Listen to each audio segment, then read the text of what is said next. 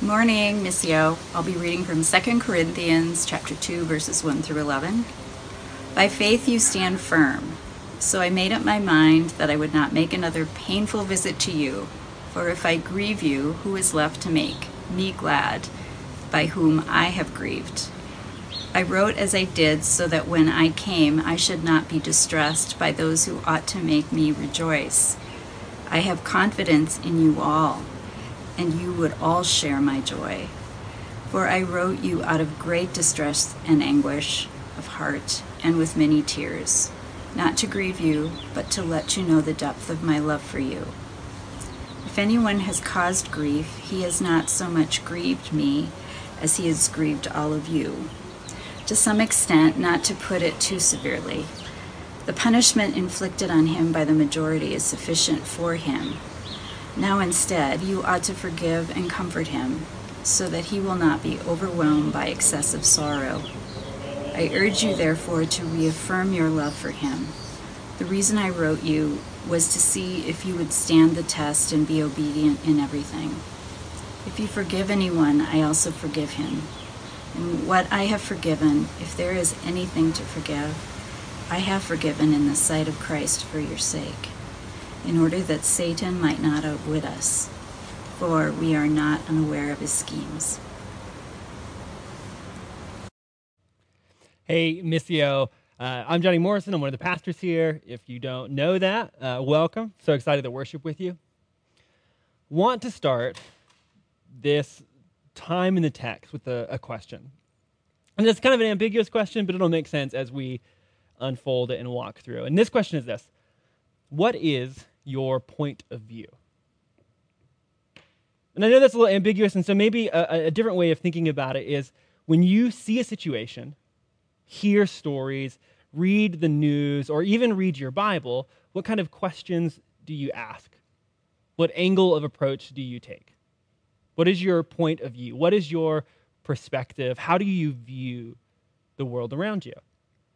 Now, if you spend any time like in academic settings, like that's a very popular question. If you were to take a Bible class in seminary, one of the primary things that you would do is understand what point of view you have when reading the Bible. And so you'd unpack how you read the Bible through the lens of modern 21st century Americans. Like that's kind of unavoidable. That's the world we know, the culture we live in, the air we breathe is this world. And so we bring that in when we read the text. And so that's like if you were to study the Bible, you would ask that question. I think sometimes when we talk about politics, we ask that question. Like it's hard for us to engage in conversations in a way that isn't skewed by a partisan point of view in a conversation. That's like a concern that we have. But we also have points of views kind of like in more personal moments of our life. I remember this moment in high school. I was like in a car, I was driving with some friends, and we were listening to emo music because that was my primary genre of choice, if you can't tell, from high school. And there was a lyric that came across that was like, this is the lyric. Quote, "I'm the guy that dies at the beginning of the movie. I'm the one who never makes it out of the cave." And I remember, if you know the song, please put it in the comments. But I remember being in the car driving, and somebody in the back seat heard the lyric, and he was like, that's me. That's my life. And I think he had just been dumped. And so it was like his point of view of his own life was that he was a sad and insignificant character in the story of the universe that was unfolding.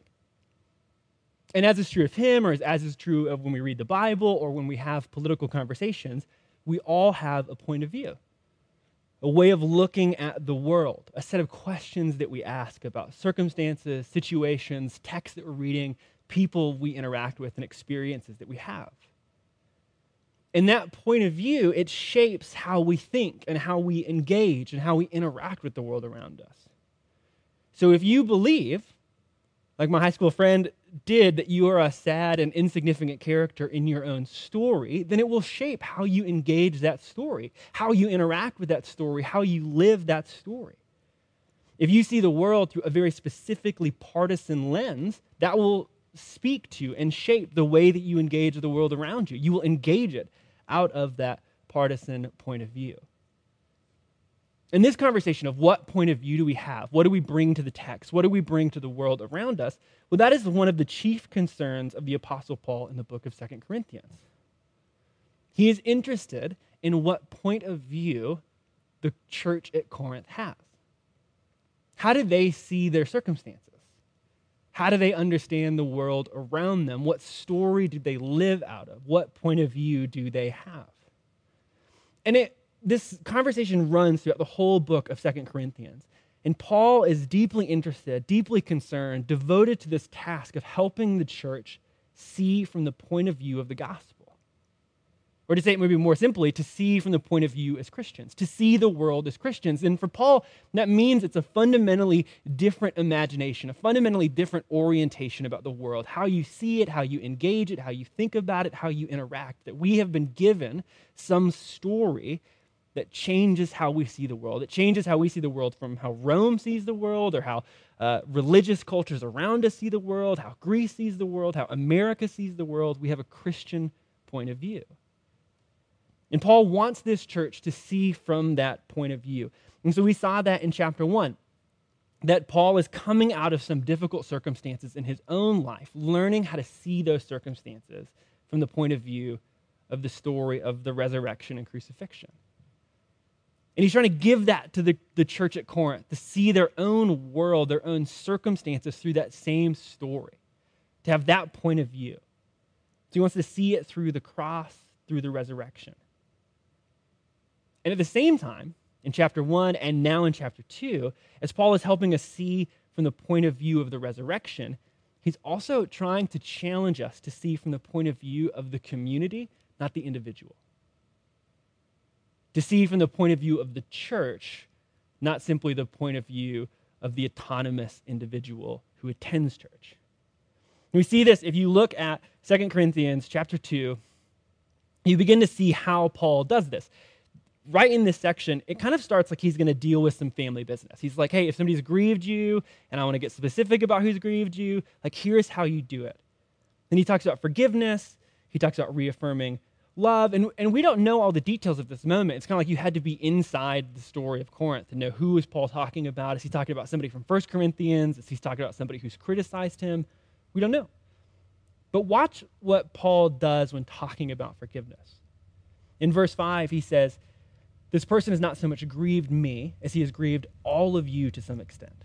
Then in verse 6, he says, the punishment inflicted on him by the majority is sufficient. Verse 7, he says, you, talking to the collective, ought to forgive.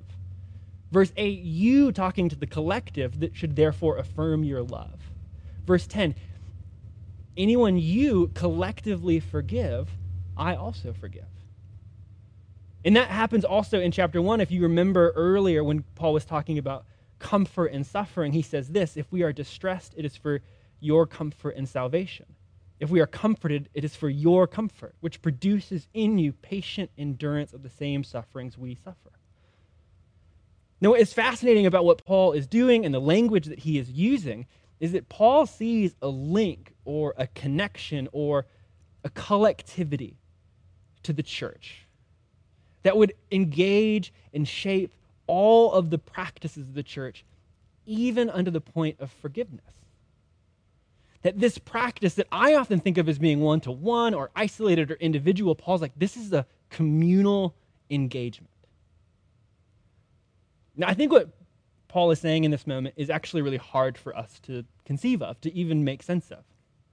Because today, our point of view is first and primarily individualistic and autonomous. Meaning the questions that we ask are individual. How do I see this situation? What does this mean for me? How does this impact me? We can see this in all sorts of places around us, but one of the easiest ways to see this kind of individualism is even how we approach our faith in reading our Bible. As we read the Bible, we often ask the question, what does it say for me? Now, I think that's beautiful. I think that's interesting. It leads to amazing things in our own life. But what is interesting about that approach to studying the Bible is that almost none of it was written to an individual. And almost none of it was intended to be read by individuals. It was written to communities and read by communities. And so if we approach the Bible through the lens of what does it mean for me, it, if nothing else, sets us up for some interesting interpretation difficulties. And if you think about things that the Bible is talking about, when we see it in a personal lens, we might start to change how we interpret it. As opposed to if we started to ask the question, what does it look like for this to be read as a community? What if Jesus' words of love your enemies was not actually only intended for individuals, but it was actually intended for communities? It's not hard to see how that might begin to change the way we understand it. But that's what we do. We approach it individually. But we also approach things from an autonomous point of view. And I think that one is a little harder to identify because it is so normal. But in the middle of COVID-19, well, we actually get to see what it looks like when people live autonomously, when we think of our lives as disconnected from others. Right in the early moments of COVID-19, grocery stores ran out of food and paper products because we bought more than we needed and other people couldn't have any. And so all of a sudden, this very simple moment reveals that our lives are not as isolated as we often think that they are. The decisions that we made, the realities that we live, the things we do impact those around us. We often see from the point of view of autonomous individuals, but Paul wants the church to see from the point of view of an interconnected community. He wants us to ask a different set of questions about the world around us. How do we and others see this? What does this mean for us and others? How does this impact us and others? Now, Paul will say this really beautifully in Romans 12, verse 5, saying this, "For just as each of us has one body with many members, and these members do not all have the same function, so in Christ, we, though many, form one body, and each member belongs to all the others." See, in Christ, we are linked together and formed into one body.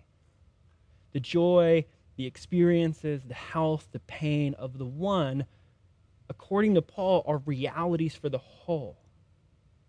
My decisions impact the whole. My actions impact the whole. My health impacts the health of the whole. And in this moment, in 2 Corinthians, we see this playing out through the practice of forgiveness. Paul urges the collective, the body, to forgive the one. And normally forgiveness feels so one-to-one, but I think as we start to think through practically why Paul would say that this is a collective or communal exercise, it actually makes sense because one-to-one forgiveness doesn't lead to restoration. It doesn't lead to a whole body. You need a whole body involved in forgiveness for it to lead to whole health. You've actually probably seen this or even experienced it in your own life. If you have a friend who has wronged a group, who's done something that's hurt multiple people in a group, you or someone else might forgive them. But that doesn't mean that they're welcomed back into the group. It doesn't mean that the love of the community is reaffirmed for them. It just means that one person has forgiven them. And that's powerful and that's beautiful, but there is still so much more to be done for a person not to be isolated and excommunicated. Now that leads to messy territory in terms of forgiveness. What if I'm ready to forgive someone that's hurt the group, but not everyone is?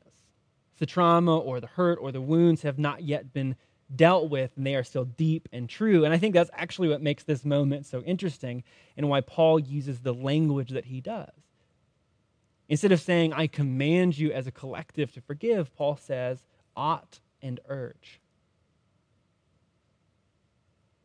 Now, that's interesting because Paul, in other moments, has no problem demanding that the church does things. He has no problem saying this is essential. And even later in this text, just a few verses down, he'll say, I wrote to you to see if you were being obedient. And so there's at one level, Paul understands forgiveness and collective forgiveness to be a conversation about obedience. And yet, at the other hand, he's allowing, because it is collective, for it to be a process that is messy and difficult. And so he says, you ought. And I urge you. The gospel ought get lived out in this way. I urge you to live aligned with the gospel in terms of forgiveness and reconciliation. That is what it means to be obedient, but it is obviously messy and difficult. I ought and urge. And then after Paul says that, he does this thing, which is actually really amazing. He models it. So he says, if anyone that you forgive, I also forgive. And what I have forgiven, if there was anything to forgive, I have forgiven in the sight of Christ for your sake. So he's like, community forgiveness has to be collective. We are interconnected, we are linked together, and so forgiveness has to be a thing that flows out of our communal connection. And then he's like, and I will show you how it happens. Anyone you forgive, I forgive. And he says, I did this for your sake, because we are linked together. This is such an amazing thing if we just think about what that means, because forgiveness or refusing forgiveness is often an easy way for us to hold on to control, to hold on to power, to protect ourselves, to keep ourselves safe from the others. But in forgiving, when Paul does, through the extension of forgiveness of others, Paul gives to the community all of that power, all of that control, all of that trust. And he is vulnerable with the church to say that when you forgive, I will also extend forgiveness. That is such a vulnerable place to place yourself, and yet it is also amazingly liberating because it means that Paul is not responsible for carrying the weight of forgiveness alone. Instead, it is dispersed, just like his control, throughout the community. So you lose something. You lose the ability to hoard and force and control and coerce and stay over someone. But in dispersing that power, you also disperse the weight of having to solve it on your own. I forgave for your sake. What we see in this moment is a picture of what it means to be the church. When Paul talks about community, he talks about this point of view that is linked and interconnected. The reason he's so concerned with telling the church at Corinth this is because it is essential to what it means to be the church in that city and in that place and in that moment. A community who sees and acts as linked people, not isolated individuals. A people who take their connection to one another in Christ so seriously that they would give power over to one another, even in their hurts. And I think that's why Paul adds right at the end of this section, this like super weird line where he says in verse 11, this is so that the Satan might not outwit us, for we are not unaware of their schemes. When we forget that we are linked together through Jesus, Paul says you have been outwitted. So when you don't recognize that Christ died to reconcile us together, to make us one body in him, you have been outwitted. So in division and disunity, when a refusal to forgive, a refusal to be vulnerable with the community, when that defines the church, he's like, you've been outwitted. When we don't practice trust with one another, we've been tricked, we've been duped. When our churches are more divided by partisanship, by point of views that are specific to the agendas and kingdoms of this world, you have been outwitted. You have been tricked. And when you have been outwitted by the enemy, you are operating as an unknown agent of the enemy. You are supplanting and standing in the way of the kingdom of Jesus. You have been outwitted. There's no easier moment to see this than the one that we live. About to roll into a presidential election, and the church will be divided. If unemployment goes up, I think it's rosy right now, but often when we see long periods of unemployment, division, dissonance, tension goes up.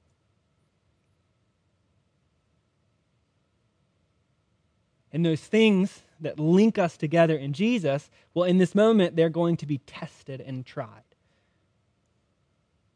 And if we allow those things to divide, to make us forget that we are linked and connected, if we forget our connected point of view, well, then we will have been outwitted. And we'll have given up the purpose of the church to rival kingdoms and rival enemies. So how do we stay from being unwitted? Well, that's what Paul is asking us. We need to see through a gospel point of view, an interconnected communal point of view. To help us do this week, Missio, begin to ask yourselves communal questions, interconnected questions, as opposed to individualistic and autonomous questions. As you read the Bible, would you ask yourself, what does this mean for us? What does it mean for others? What does it mean for those who heard it the first time? When Paul wrote this letter, it was read to the church at Corinth. You don't have to know all the details, just what would it be like for this to be read to a community? Would you ask yourself, how does this impact us and others? If you experience something at work, if you experience something in the world, if you go to the grocery store, as you begin to have these experiences and these interactions, how does this impact us and others? Not simply, how does it impact me? And what could it look like for us? The beautiful thing about forgiveness being communal, or any of the practices of the church being practices of the church, meaning the people, is that you do not carry the weight alone. So what does it look like for us to be the church in the city? What could that possibly mean? What does it look like for us to extend forgiveness? What does it look like for us to be agents of reconciliation? What does it look like for us to be people who tell the story of Jesus? What if we imagined evangelism not as individuals, but as a community? How might that change how we begin to interact with the world around us?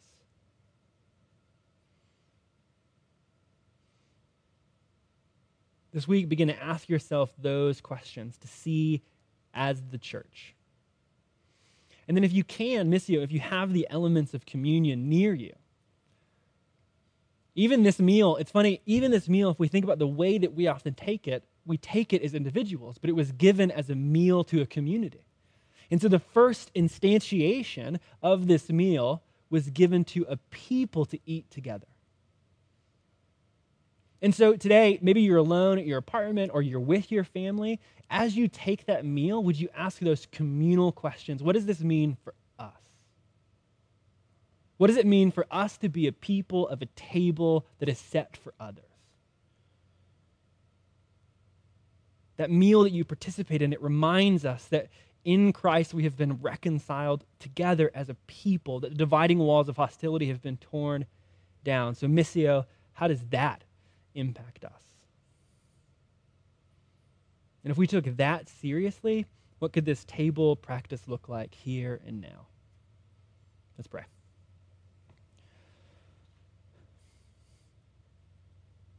Jesus, more than anything else, through your Spirit, help us see the world through your story. As a people of rescue, as a people of the cross and resurrection, and as a people who have been reconciled together, linked in you, stronger than blood or partisanship, in a way that is so unique, that overcomes our tendency to individualism and autonomy. God, help us see from that point of view, so that we might practice from that point of view. God, as we do that this week, would you help us bear witness to what you're doing, to not be outwitted by false and rival images, but as we practice communally, would it start to tell the story of you that we're trying to see out of? We pray these things in your name. Amen.